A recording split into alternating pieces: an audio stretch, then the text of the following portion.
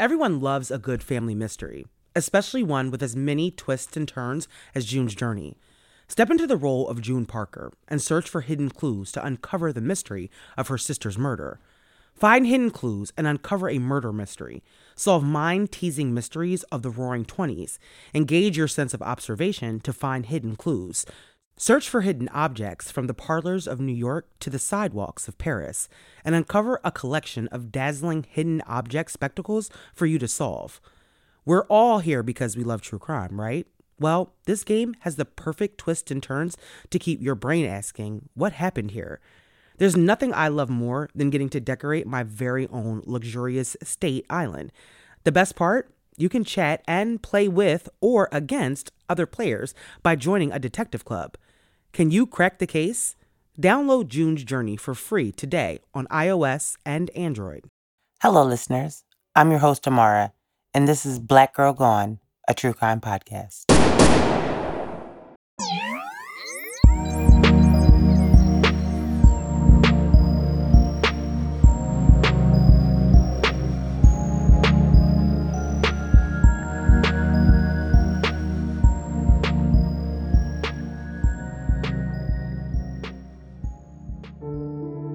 On this episode of Black Girl Gone, we tell the story of Mitrice Richardson, a 24-year-old woman who disappeared on September 17th, 2009, after being released from police custody. Mitrice left the station that night with no phone, no car, and was never seen or heard from again. 11 months later, her remains were found on a farm not far from the station. Did Mitrice die of natural causes? Or was she murdered? And if she was murdered, who was responsible? This is Mitrice's story.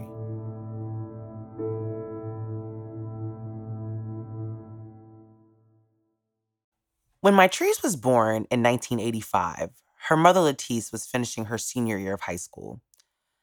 Mitrice's mom met Mitrice's dad, Michael, when they were juniors. The two were young lovebirds, and that love resulted in Letice getting pregnant with Mitrice. Watts in the 80s was plagued, like many inner cities at that time, by drugs, and Michael, as a young man, took advantage of the quick money that could be made by selling drugs on the side. But that fast money came with consequences and felonies. The couple graduated from high school, and Letice began working while Michael sold drugs. Michael eventually was arrested and given an 8-year sentence. After Michael went to jail, Letice remarried, and in 1993, the family moved from Watts to San Gabriel Valley.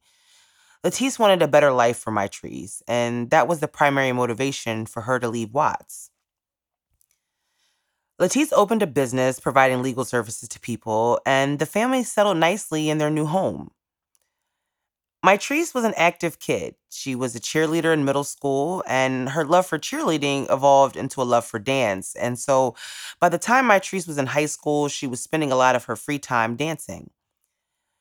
In an article in the LA Magazine about Mitrice, her aunt recalls that Mitrice was a princess, and while the other kids were out playing, Mitrice, who hated to get dirty, was inside dancing or writing in her journal.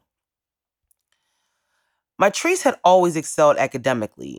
After graduating from high school, Mitrice attended California State University, Fullerton, and Mitrice majored in psychology, and she was an honor student, during her entire time in college. In 2008, Mitrice graduated, and she started doing an internship with a local psychologist who was also a family friend. Mitrice had recently came out to her family as lesbian and was dating a young woman named Tessa. And once Mitrice came out, she never hid her sexuality. In fact, many reports describe her as being out and proud and happy in her relationship.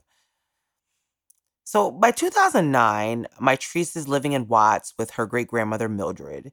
She was still interning with the psychologist, but she'd also started working for her girlfriend's father's shipping company doing some clerical work. Mitrice was planning to go to graduate school, and so, she was working and saving some money for school. But in the spring of 2009, Mitrice and Tessa, after 2 years together, broke up. And after her relationship with Tessa ended, Mitrice started dancing as a go-go dancer at a local gay club in LA. Now, by August of 2009, however, Mitrice's behavior was starting to change. She met a woman at the club that she was dancing at, and the woman apparently had had a girlfriend and had rejected Mitrice's advances. The LA Magazine article described Mitrice's behavior with this young woman as obsessive. It retells a story in which Mitrice apparently drove alone to Las Vegas to attend this woman's birthday party, and the woman had to eventually tell Mitrice, like you got to leave me alone. So also around this time, Mitrice's postings on her MySpace page are becoming more and more strange and described sometimes as ramblings. Now, a few days before Mitrice was last seen, she had a strange conversation with her mother, Lettice. And this conversation took place through text message. And Lettice has already become increasingly, concerned about Mitrice's behavior as of late. And, the signs that Mitrice is struggling with her mental health are becoming more and more obvious to her mom. So, according to reports, Mitrice had sent her mother a series of rambling, incoherent text messages. And so Lettice had texted Mitrice back and said, quote, "You have to tell me what's going on with you. You've been somewhat elusive and philosophical. Tell me what's up. Have you found yourself in a state of sadness? Are you crying without reason or understanding? I'm concerned. Help me understand what's going on with you. Are you feeling lost, helpless, alone, rejected?" And then Mitrice responds to her mom and she says, "I'm writing a book because you told me I can be anything I wanted. You told me I was Miss America. You told me I was America's next top model. Now do you know what I want to be when I grow up? Miss Mother Nature, because Miss America is a fake ass joke along with everything else we see.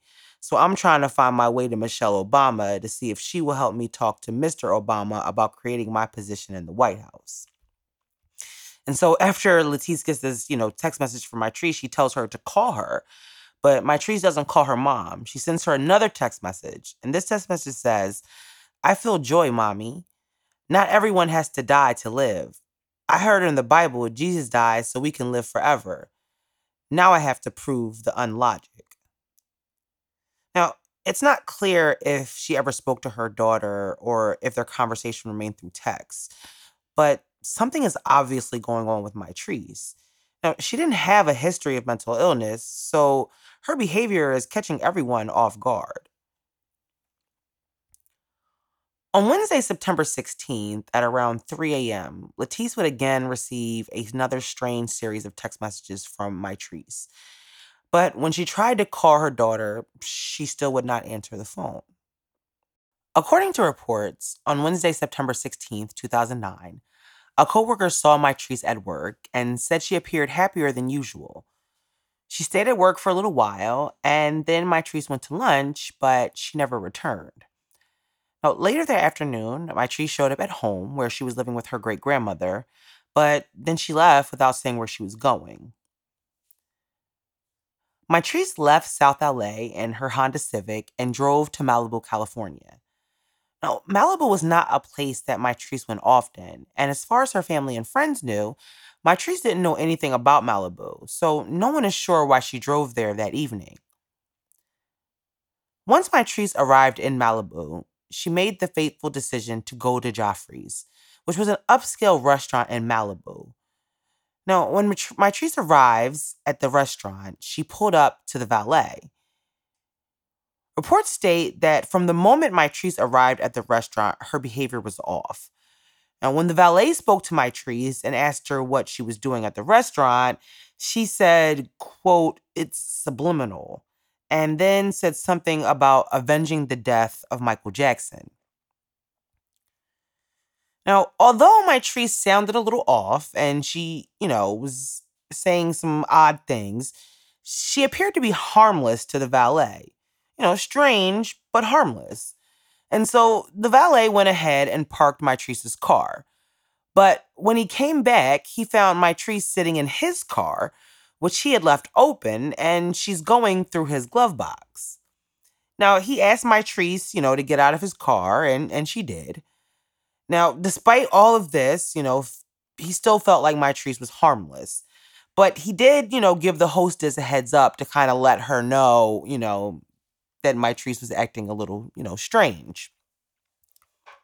So Mitrice goes into the restaurant and she's seated at a table where she orders a Kobe steak and a drink. Now, not long after Mitrice placed her order, she noticed a group of people sitting at a table nearby her. And Mitrice decided that she was going to join them. And so she goes and sits at the table with the group and attempts to engage them in a conversation. But Mitrice was not coherent according to the group. She was rambling and she even said that she was from Mars. Even though, once again, Mitrice is, rambling and saying odd things, you know, when the waitress comes to the table and asks the guests, are they okay? They say everything was fine because, Mitrice appeared to be harmless. Now, eventually the group finished their meal, they paid their check, and they left. But when it was time for Mitrice to pay her bill, she started to head towards the door. The manager at Joffrey stopped Mitrice at the door, and asked her about paying her bill. Now, Mitrice told the manager that she thought that the group that she was sitting with had covered her bill. They had not. And her bill was $89. And Mitrice is telling them that she doesn't have any money to pay the bill. She reportedly says to the manager, quote, "I'm busted, what are we going to do?" And at this time, according to the restaurant staff, Mitrice's behavior is becoming increasingly more bizarre. And as the manager is talking to Mitrice, she tells the manager that she doesn't have any money. And according to the manager, Mitrice tells him that she's, from Mars and that she offers to pay the bill with sex. So the restaurant staff at this point says that Mitrice, pulls out a joint from her pocket and they make the decision that they need to call the police. And so I'm going to play the actual 911 call made from Joffrey's that night. Lawsville Sheriff Station, Deputy Shalep, how can I help you? Hi, I'm calling from Joffrey's Restaurant in Malibu. Yeah. We have a guest here who is refusing to pay her bill, and we think she sounds really crazy. She may be on drugs or something. We are wondering if someone could come by and pick her up. Okay, well, what's the address there? It's 27400 Pacific Coast Highway. And is she a white, black, Asian, Hispanic? She's young black girl. She's probably in her 20s. Okay, what's she wearing?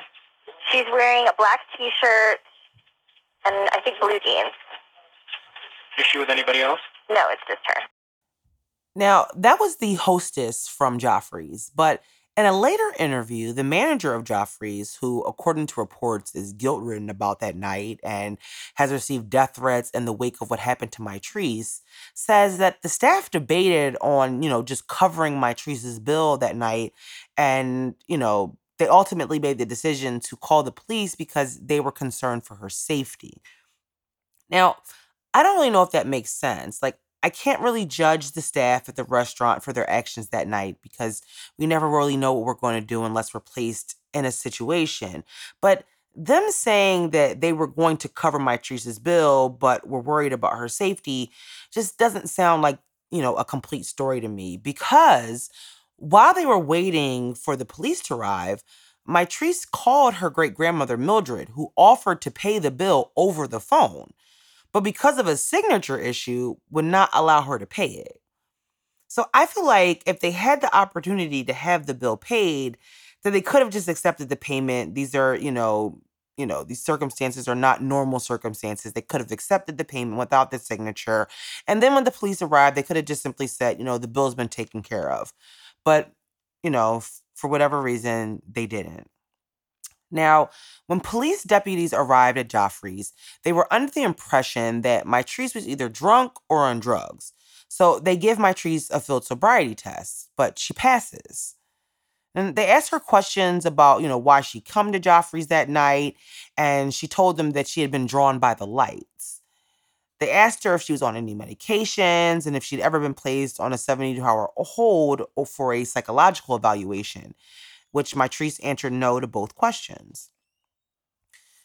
Police also searched Mitrice's car, and while searching her vehicle, they found some marijuana and a few empty bottles of liquor. The police claim they found her ID in the car, but make no mention of her cell phone wallet or any money. Now, Mitrice is placed under arrest, and she's charged with defrauding an innkeeper and possession of marijuana. Now, while Mitrice is sitting in the back of the police car, waiting to be taken to the police station, Latice has been told by Mildred that Mitrice was arrested. And Latice calls the station to try to find out what's going to happen to her daughter. And here's the audio from that call. I am calling. I'm a little frazzled right now. I understand my daughter is being brought into the station. Mitrice Richardson, have they made it to the station yet? And she's been booked. Okay, do you know where she's coming from? It's some restaurant out in Malibu, and I didn't even think to get the name. The manager's name is... The only place we have somebody that's in custody that they just announced on the radio that they're coming up is from Joffrey's in Pacific Coast Highway. It's the only female that's being brought up to the station as we speak. They actually just put it on the radio right before you called. Okay. I'm her mother, and are you guys going to book her and then release her on her own recognizance tonight? Because it's dark, she doesn't have a car, and I don't want her wandering out. I'm totally just taken aback because this is so out of character for her. Yeah.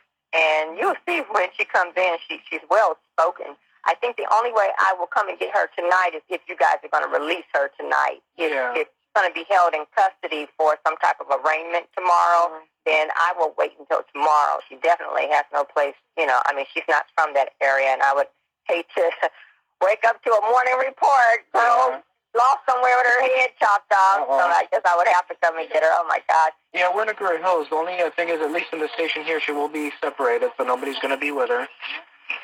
So at least that's, the plus thing, so you don't have to worry about her safety. I feel safe with her being in custody. It's being released, but I'm worried about it. It's crazy out here. Okay, so you can hear in the call that Mitrice's mom is calling to find out, what will happen to Mitrice and whether or not they're going to hold her. Her focus is on Mitrice's safety once she's released. But the officer on the phone doesn't really tell her what will happen, and he just assures her that Mitrice will be safe while in their custody. Latice, who at the time had a 10-year-old daughter, didn't want to have to wake her up and drive to the station that night if Mitrice was going to be held overnight. She also seems to find, some relief that Mitrice is in police custody. Mitrice has been acting erratically lately, and her mom had been worried about her safety while out here in the world. So for Latice, Mitrice spending the night at the station meant that she would be safe, at least for the night.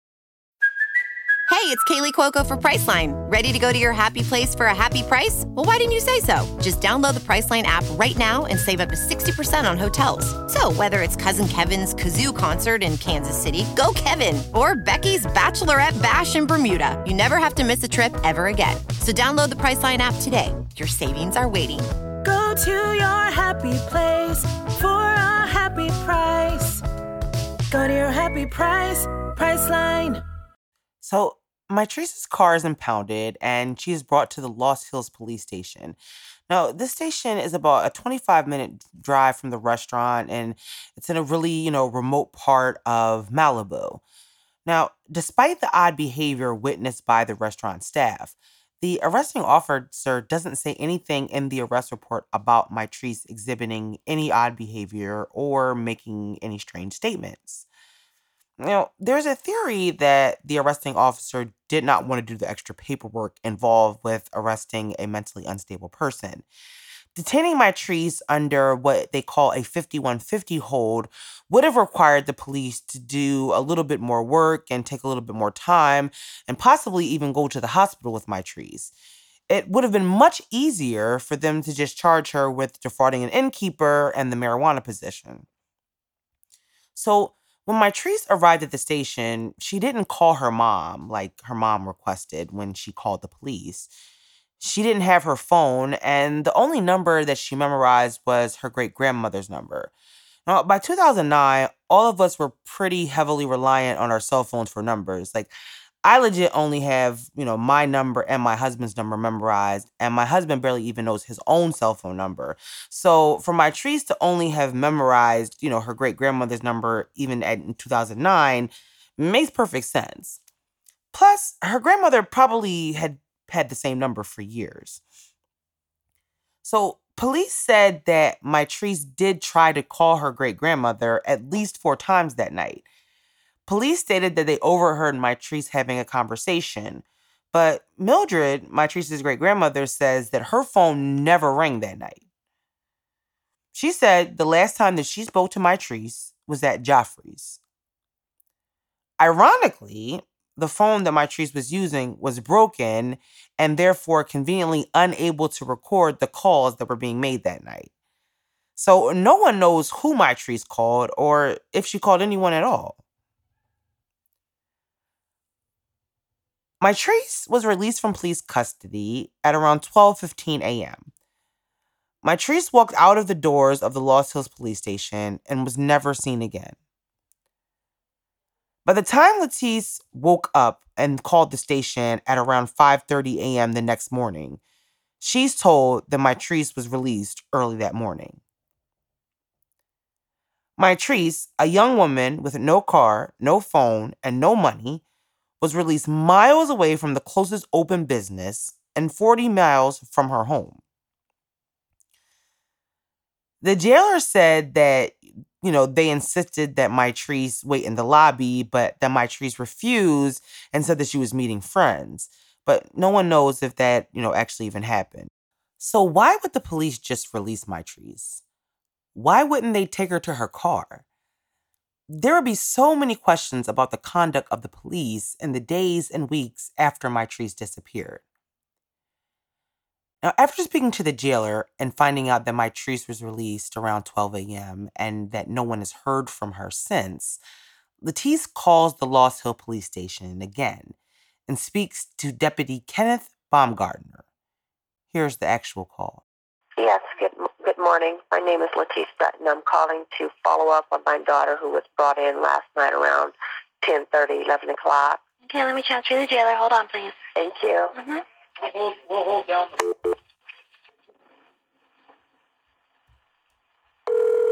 Lost Hill Station, Baumgartner.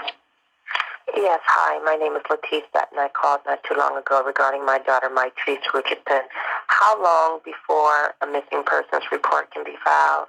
Is it 24 or 48 hours? That's normal. Well, it depends on the circumstances, but I didn't take your call, so I'm not familiar with it. Did she just not return home after going out? She was arrested last night. This is the first time she's been arrested. She's in an unknown area. Mm-hmm. She's never been in. She's without a vehicle. Nobody can find her. And where was this at? Where was she arrested at? Your facility. Her name is Mitrice Richardson. Okay. Do you know if she's here now, or was she released? They said she was released. Okay. And what time was she released? At just shortly after 12 a.m. Yeah. Normally, I wouldn't recommend doing one that soon. Right. What is the time frame? I guess probably 24 hours would be reasonable. I mean, if there would be some mitigating factors, where you would suspect maybe something, not right. She doesn't know the area. She's never been in your area before. Where does she live? She is unfamiliar with that area. Do you think she possibly could have gotten a bus home? No. Listen, my child has never ridden a bus. Okay. No. Right. She would not know how to ride a bus. I would probably wait till, early this morning, and if she doesn't turn up, you can certainly call. I don't suspect anything bad happened. I'm concerned because, first of all, I thought they were going to keep her overnight because she was highly intoxicated. Mm-hmm. Something is obviously going on with her. Have you talked to the jailer? And Yes, I have. He said he tried to get her disabled because she was an adult. They had to let her go. I believe that she is highly depressed. and she's in a depressive state. You know, it could be possible that maybe there's a lot of options and a lot of possibilities, and I don't think all of them would be, something dire. But I can certainly understand your fears, being your daughter and all that. Well, I think she's depressed. That's what has me more. That's worried you more than just her. Okay. That and the fact that she's in an area where she doesn't know where she's at. Yeah, does she take medication at all? No, I believe it's a state that she's in right now because of just the weird activities that's been going on. What's her name? What's her name? Her name is Mitrice Richardson. Okay, and your name, ma'am? Latisse. Okay, Latisse. Here's what I want you to do. Why don't you wait a couple hours and give us some time to I'll go back and talk to the jailer and try and get a timeline of when she was released and, make sure she's not asleep in our lobby or anything like that. And then once you give us a call back in a couple hours, if she hasn't shown up or made contact with you, then maybe we can do something for you, okay? Well, Sheriff Station. So, as you can hear in the 911 call, Latisse is extremely concerned about the safety of her daughter. But the police, however, discouraged her from filing a missing persons report, telling her that she should wait 24 hours. The officer does, however, tell Latisse that, he would attempt to get more information about Mitrice's release. But an hour after Latisse speaks to the deputy, 911 receives a call from a gentleman named Bill Smith. And here's what Bill tells the police. Sheriff Station office, can I help you? Yeah, hi. Hey, this is Smith at Cold Canyon. We had a prowler walking around through the backyard here, but we don't know what the situation was. I don't know if you have a unit in the area. It might do a little drive-by or something. Okay, where's this at? This is Cold Canyon, like Hot and Cold in Montecito. But it's in the back of the house, which is right where Wood Bluff hits Cold Canyon. And we just had a strange woman walking through the backyard here. It's a fairly large property, and she was sitting on the step right on the back of the house here. This is kind of a circular driveway, and the gates were closed, so we don't know where this woman came from. You said the cross was Wood Bluff? Yeah, that's right. There's a horse trail, hiking trail access through here, but we've never had this kind of thing happen before. What she look like? White, black, Hispanic? A tall, slim, black woman with afro hair. How tall? Well, she was sitting down, stretched out on the wooden steps in the back of the house. Hard to tell, but she looked like she might have been medium to slightly tall, with a big afro hair, very skinny. I think she was wearing maybe jeans or tight pants with a T-shirt. You've never seen her there before? No, never. Nobody ever does that. I mean, the people hike on the trail all the time. The trail goes through our property, but we leave it open on purpose because it's kind of a nice thing for horses and people. So we can hear in this call that around 6:30 a.m., Mitrice appears to be alive. The description that Bill gives matches Mitrice's description, including her outfit. Now, deputies do send a car out to Bill Smith's home, but Bill had also told them on the phone that she had left about 5 minutes before he placed the call. Police, however, don't issue what is called a be on the lookout alert until 6 hours after Mitrice was allegedly last seen. Now, by the time the deputy went to Bill Smith's home, Deputy Bogardner had spoken to Latisse's mom an hour before. They knew that although they had discouraged her from filing a missing persons report, that Latisse was very concerned about Mitrice. So why wouldn't they issue the be on the lookout alert immediately?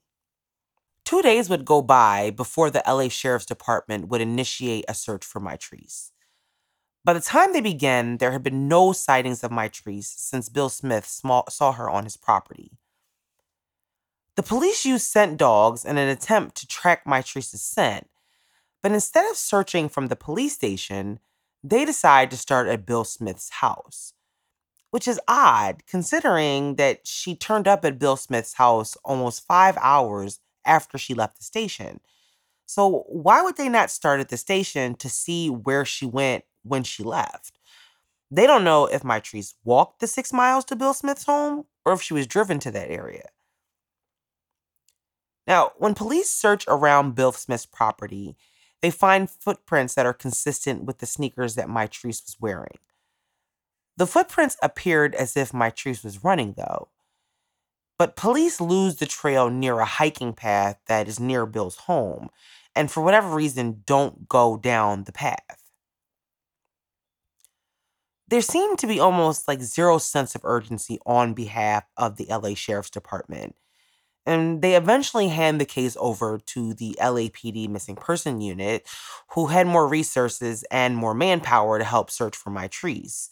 But then it was transferred again to the Robbery and Homicide Unit, who was said to have even better resources than the Missing Persons Unit. Now, I'm not sure if this is true or if they were just passing the buck, because it seemed like no one really cared about Mitrice.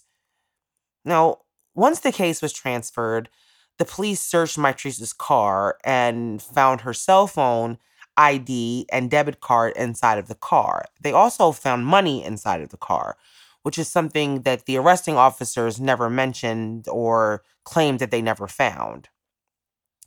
They also found a journal of Mitrice's in her car, and police conclude from the entries in the journal that Mitrice was possibly having a bipolar episode on the night that she was arrested.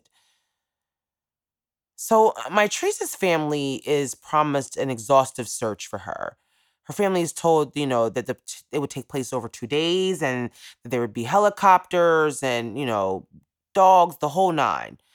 But on September 19th, 2009, 3 days after Mitrice went missing, police conducted a search, but it was far from the search that they promised Mitrice's family. Instead, about 4 deputies showed up to the search, and it was over before the sun went down. Mitrice's family and friends had come to the area to search for Mitrice on their own. They didn't feel like the police were taking the search for Mitrice seriously, and so they revved up their own efforts. They started their own searches and created missing person flyers to pass around the area. And as the days went on, the media began to pick up Mitrice's story. People began to question the actions of the police that night. No one could understand why the police would release a young woman in the middle of the night with no phone and no money. So I actually Googled the police station so I could get a better understanding of the area. And it's a pretty empty area. It's really nothing around the station. So I can only imagine that at 12:15 in the morning, it's completely deserted. So once it gets out in the media, police go on the defensive. They defend their actions that night, saying that Mitrice was lucid and coherent, and, they didn't see any signs of any mental distress when they arrested her. And they denied that she had been exhibiting the behavior of someone who was having a mental health episode. But those assertions contradict an email that was sent just 3 days after Mitrice was released from their custody. As reported in the LA Magazine article, and an email sent by Lieutenant Scott Chu to his supervisor, Captain Thomas Martin, Lieutenant Chu says that the arresting officer said that Mitrice was acting odd, and that the email states that he booked her, quote, because he wanted to make sure that she was all right. She was a little ditzy at Joffrey's, and a deputy checked her for intoxication. She wasn't drunk, but the arresting officer felt that she was acting unusual and was uneasy about letting her go. And then Chu went on to say in the email that in the end, the officer brought her in because of his instincts, and the fact that she disappeared validated his instincts, unquote. But later, Lieutenant Chu would deny writing that email, saying that he didn't remember writing the email or speaking to the arresting deputy. The arresting deputy also says that he doesn't remember having that conversation with Lieutenant Chu. It was convenient that neither of them remember having that conversation, but also unfortunate that it was actually in an email that was written 3 days after her disappearance. I think it's easy to see why some people may think that they're hiding something. But that would be the story that the police would stick with. that Mitrice was not incoherent when they arrived, her behavior was not odd or off, and she was fine when she was at the station, and she was exhibiting no signs of mental incapacitation whatsoever. But out of all the people that encountered Mitrice that night, the police seem to be the only ones who say that Mitrice's behavior was perfectly fine. Now, weeks went by with no new information about Mitrice or her whereabouts. Mitrice's family had been asking for footage from inside the station, which they were told did not exist. Captain Martin was even quoted as saying that there was no video or tape evidence of any kind. But on January 6, 2020, nearly 4 months after Mitrice went missing, Captain Martin admitted that there was, in fact, footage from inside the police station. But it would take another 3 months and a new captain before Mitrice's family would be able to see a heavily edited version of the surveillance footage. According to her family, in the video, Mitrice appears to be irritated and in distress. They say you can tell that pieces of the footage had been cut out without explanation. Now, the redactions in the video only made Mitrice's family even more suspicious of the department. I mean, what are they hiding? The missing pieces of footage weren't the only things that caused alarm for Mitrice's family. The footage also shows Mitrice leaving the station that night. But what stuns her family is that a deputy can be seen leaving out of the door at the same time as Mitrice. This would indicate to Mitrice's family that he might have spoken to Mitrice or at least seen which direction she was headed in. But the police made no mention of this deputy. In fact, they refused to even release the name of this deputy. Now, when LA Magazine got a hold of the officer's name, they contacted him. And he claims that he was not there that day, despite being on camera.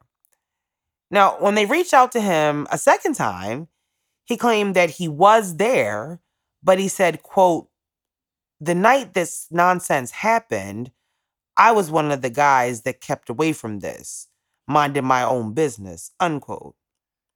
Now, what is he talking about? What nonsense? What did he mean, one of the guys that kept away from this? Like, away from what? What is this? His statements are hella suspicious, especially since he first denied even being there. So this would be the final nail in the coffin for Mitrice's family when it comes to their trust in the police. The police have been withholding information, and their search for Mitrice was less than adequate. They were frustrated and desperate for answers, but they were getting nothing. Months went by with little answers from police. Despite the questionable behavior of police that night, no formal investigation was launched by the Internal Affairs Bureau. Now, in LA, they have an independent review board called the Office of Internal Review, and it investigates, complaints against police. But the board claimed that there was no report of a violation of police policy, but they decided to, do a preliminary review anyway. Now, in July 2019, 10 months after Mitrice Richardson disappeared, the Office of Internal Review released a 58-page report, and, the report failed to include really, really important details about what happened. I mean, it makes no mention of Lieutenant Chu's emails to the captain. They claim that the deputy that was seen leaving, the same time Mitrice was, could not have abducted Mitrice because he was on assignment with his partner. But they don't explain why they withheld his information or why he lied about being there that night. Now, the report also notes that, quote, "The Office of Internal Review played a multifaceted role in the review of the department's decisions and actions," unquote. But that's not the whole truth, because it also says that the Office of Internal Review did not conduct any interviews of the deputies and station jailer who had actual contact with Ms. Richardson on September 16th and 17th, 2009, or who were involved in her being taken into custody or released from custody, unquote. Now, I'm not sure how you play a multifaceted role when you don't interview anybody that was actually there. But that was it. The Office of Internal Review report adds nothing. The lack of information and the details it left out are just not satisfactory to Mitrice's family. Now, in the months that followed her disappearance, there were reports of sightings of Mitrice. Michael, her father, and a high school friend had both claimed they saw Mitrice in Las Vegas at different times, but those leads never panned out. In August 2010, 11 months after Mitrice disappeared, rangers who had been searching the area near the station went into an area called Dark Canyon. The rangers were checking on a marijuana farm that had been there, and they were making sure that it was still closed. There, the rangers find Mitrice's partially clothed remains, 8 miles from the police station and 2 miles from Bill Smith's home. It's not clear whether or not deputies ever searched Dark Canyon previously, and if they didn't, there was no explanation about why they didn't. Now, once rangers called the deputies to the scene, they left. But for reasons that are unknown, it took the sheriff's office 90 minutes to call the coroner. The coroner, however, never makes it to the scene. Police claim that they were waiting for a chopper to bring them to the scene, but that the chopper was unable to make it. Now, instead of leaving the remains like the law requires, the sheriff's department picked up the remains and took them back to the sheriff's station. And they had done this without the permission of the coroner. Because if they had been given permission, the coroner would have made them at least take pictures first. So the behavior of the police after Mitrice was found only added to the suspicions about the police. Why would the police treat a crime scene this way? Why would they remove a body before the coroner arrived? Now, when Mitrice was found, she was nude. The only clothing that was recovered was her bra, jeans, and a belt that were found a few hundred feet away. Now, the police's explanation was that animals had caused this. They determined that they must have eaten the other clothing, including her sneakers. But the jeans were not ripped from her body, and she was wearing a belt. So did the animals take her belt off? And, the belt was found intact. So did they just unbuckle her belt and take it off and then take the jeans off? Did they also unlace her sneakers and take them off? And also take her socks off before eating them? And if animals had taken off her clothes, why weren't there any signs that animals had attacked her after she died? Police claimed in October 2010 that if it wasn't animals, then it was rising groundwater that had unbuckled Mitrice's belt and removed her pants, underwear, socks, and shoes. Mitrice's body, despite having been in the elements for 11 months, was only partially decomposed. But like everything involving this case, the way the police handled Mitrice's remains and the explanations they gave were beyond inadequate. Police announced on August 13th, 2010, that Mitrice's body had been found, but that no foul play was suspected. They claimed that they had only recovered a skull and some bones, which was not true. They recovered a significant portion of Mitrice's body. The coroner would eventually rule the cause of Mitrice's death to be undetermined. Her mom, Latisse, and father, Michael, however, never give up trying to find answers about what happened to their daughter.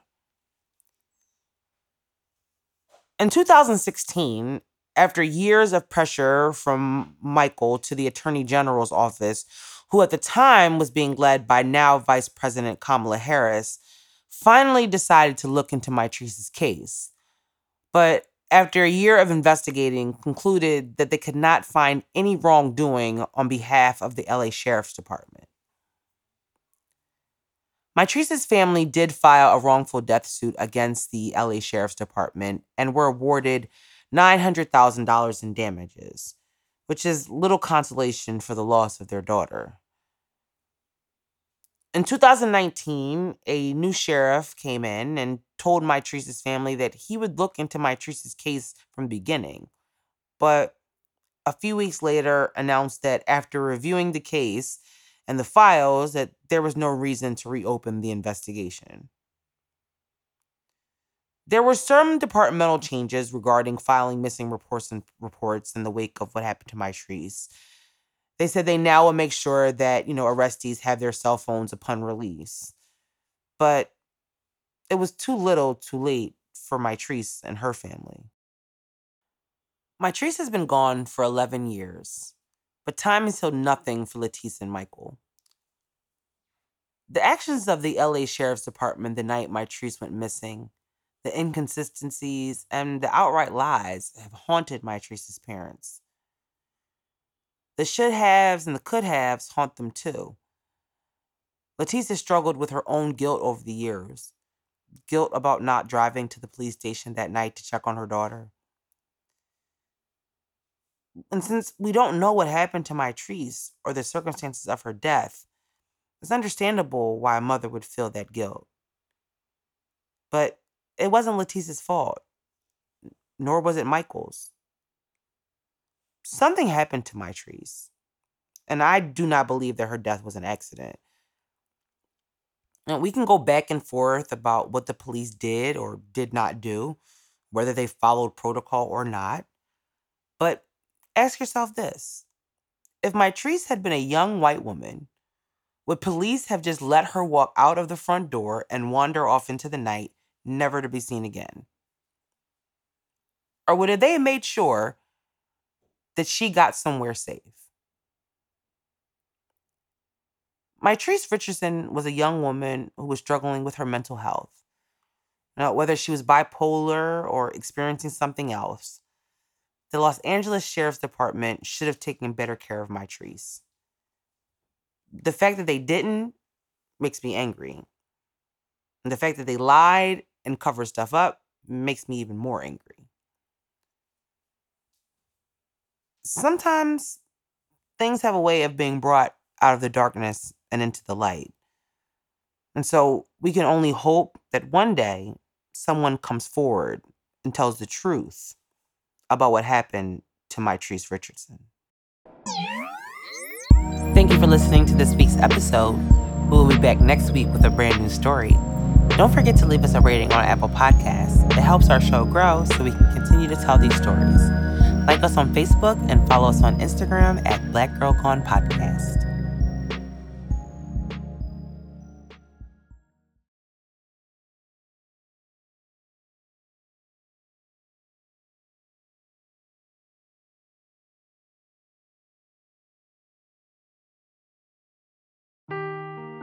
Seeking the truth never gets old. Introducing June's Journey, the free-to-play mobile game that will immerse you in a thrilling murder mystery. Join June Parker as she uncovers hidden objects and clues to solve her sister's death in a beautifully illustrated world set in the Roaring '20s. With new chapters added every week, the excitement never ends.